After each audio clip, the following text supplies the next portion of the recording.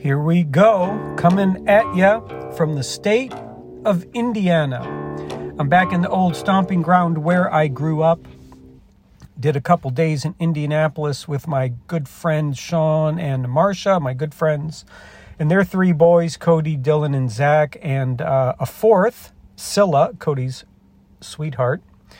And then now I am in Bloomington, Indiana with my good friends Eric and Stacy and their daughter Anna, who lives in their basement apartment with her sweetheart. And I am here for a wedding. Yes, my nephew, my brother's son is getting married. And that's actually on Saturday. So here I am kicking it in Bloomington, Indiana, my old stomping ground. I grew up in South Bend.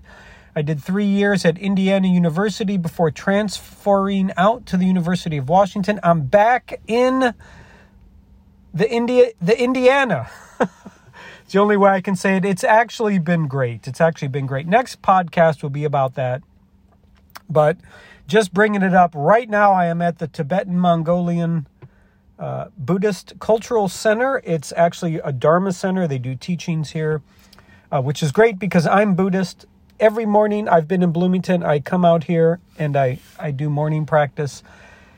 And if I can, towards the end of the day, which has been happening in the last few days, on my way back to Eric's house, I stop and do a little more practice. So that's been great to actually have a very Buddhist place to do Buddhist practice. It's been very beneficial. So like I said, I am here for a wedding.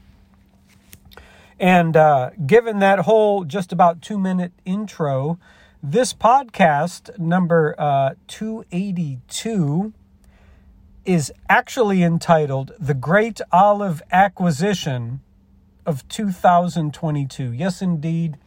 I can't believe how much trouble we've had acquiring olives, raw olives, for our family tradition of pressing olives, which I basically took the reins on about 3 years ago.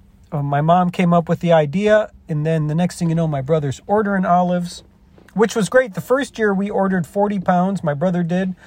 They got shipped, they're raw olives, so they're a little hard. We had to wait for them to ripen, and then we can crack them and pit them and soak them and, press them, can them, eat them, that whole thing. And, last year, actually, I did a number of podcasts about it. Last year, I drove with my mother. I took a week off work. I drove from Boise, Idaho to Clovis, California, which is right next to California, right next to Fresno, California. It was a 16-hour drive. It was about 1,500 miles round trip. Took 2 days to drive there. Did Boise to Reno, Reno to Clovis, basically Fresno. Oh, yeah. Intense, slightly brutal, and then turned around, got 105 pounds of olives, then turned around and drove 750 miles back, 2 days back. Yeah, very impressive for olives. You have Verney Farms. They grow olives. They do olive oil. They sell fresh olives locally.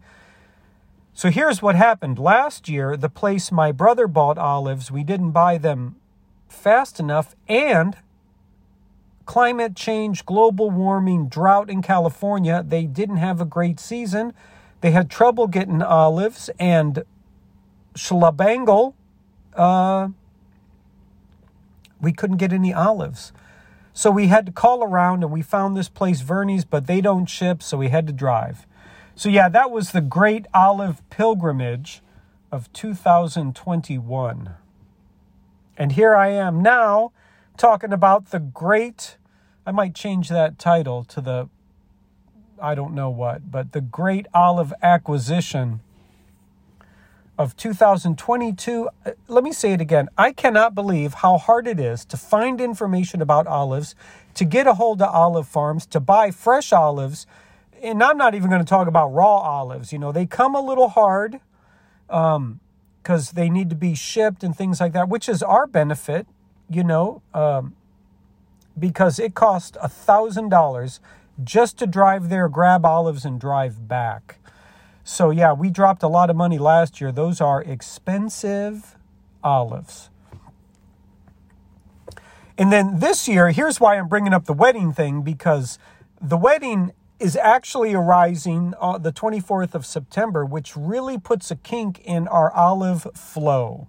And I knew this when the wedding got announced, and my mother was like, oh, we got this wedding. I'm like, it's basically for the olive in us, the worst time, because we need to be ready to buy olives as soon as this company, Penna Olives, has them available, because they sell out quick, and we need to get 120 pounds. That's what we've been doing now. This year we were looking for 130, just totally brutal. Like, don't want to miss it, but can't order them too soon because we don't want them to ripen while I'm gone for a week, because I'm the main olive head, because we got to crack them and pit them. But once you start the process, it's very difficult to get away. And there's some opportunity when they're soaking. You know, like my mother could drain the water in the morning and fill it, and drain the water at night and fill it and do all that. But like cracking and pitting and waiting for them to get ripe, like you got to be on it. You got to be ready. And then once you hit the ground running, there's no stopping, even during pressing. No, the only time we can stop is when they get canned, and it can take like 7 weeks. Yeah, so basically now, September and October are off the list. I'm not really doing much in that time frame because it was really challenging, trying to find olives. And then we found, Penna Olives had them online. And then I was talking to my family like, oh, what are we going to do? I'm going to be gone. You're going to be gone. Like, do we order them sooner so we know we get them? And then, take a chance that they ripen at the wrong time? Or do we wait so we can have them at the right time, but the option is they're going to sell out? And then what happened like 8 days ago? On the website, the olives went down. They're like gone. And then now we're in a scramble. Like, who do we call? I'm calling all these olive farms. Did you know there's an olive farm in Oregon called Popeye's Girlfriend? Yeah. Check that out. Popeye's Girlfriend olive oil. Most olive farms grow olives for olive oil. The only farm that we could find that's willing to sell them to us is Verney. And, basically I got to fly down to Fresno to get them. So, oh yeah, it just turned into this thing. And then, it's like such a hard business to crack into. Ba-doom, boom, tsh. We're not getting calls back. We can't get information. It's hard to find stuff online. California's having a drought. It's like kind of cutthroat, but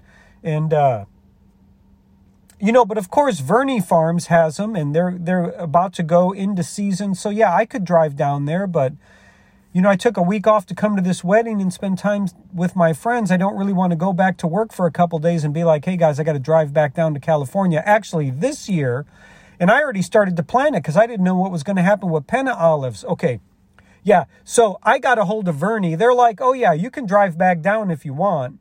We're going to be opening up for fresh olive sales next week, which is anytime this week. For about a month they're going to be available. But I was like, yeah, I'm not driving down. Actually, I'm going to take a plane, right? Because I can get a plane trip from Boise to Fresno if scheduled at the right time, $119 Southwest. And then I can rent a car for like $350. So what are we looking at? $470, and then I need, a couple hotel nights. I'm looking at $700-800 probably with gas to get there. A couple days off work. I kind of lined that up. I was like, okay, let me know when they're available. I'll let you know when I can come down. And then at the same time, I sent Penna Olives an email. I was like, hey man, did you guys actually sell out of olives or what? And my contact sent me a note back. He's like, hey man, we're having a lot of trouble getting the fruit. We're having trouble getting olives. We don't know what's going to happen. My boss told me to take the fresh olive page down. And he gave me the boss's number. He said, hey man, give him a call. So I called. I spoke to the wife. Basically, they said, we don't have any olives. Call back in a few days. This was sometime last week, and then I called back on a Friday. Yeah, because I'm flying out on Saturday, last Saturday. Today's Thursday. Oh, podcast is late, in case you hadn't noticed. So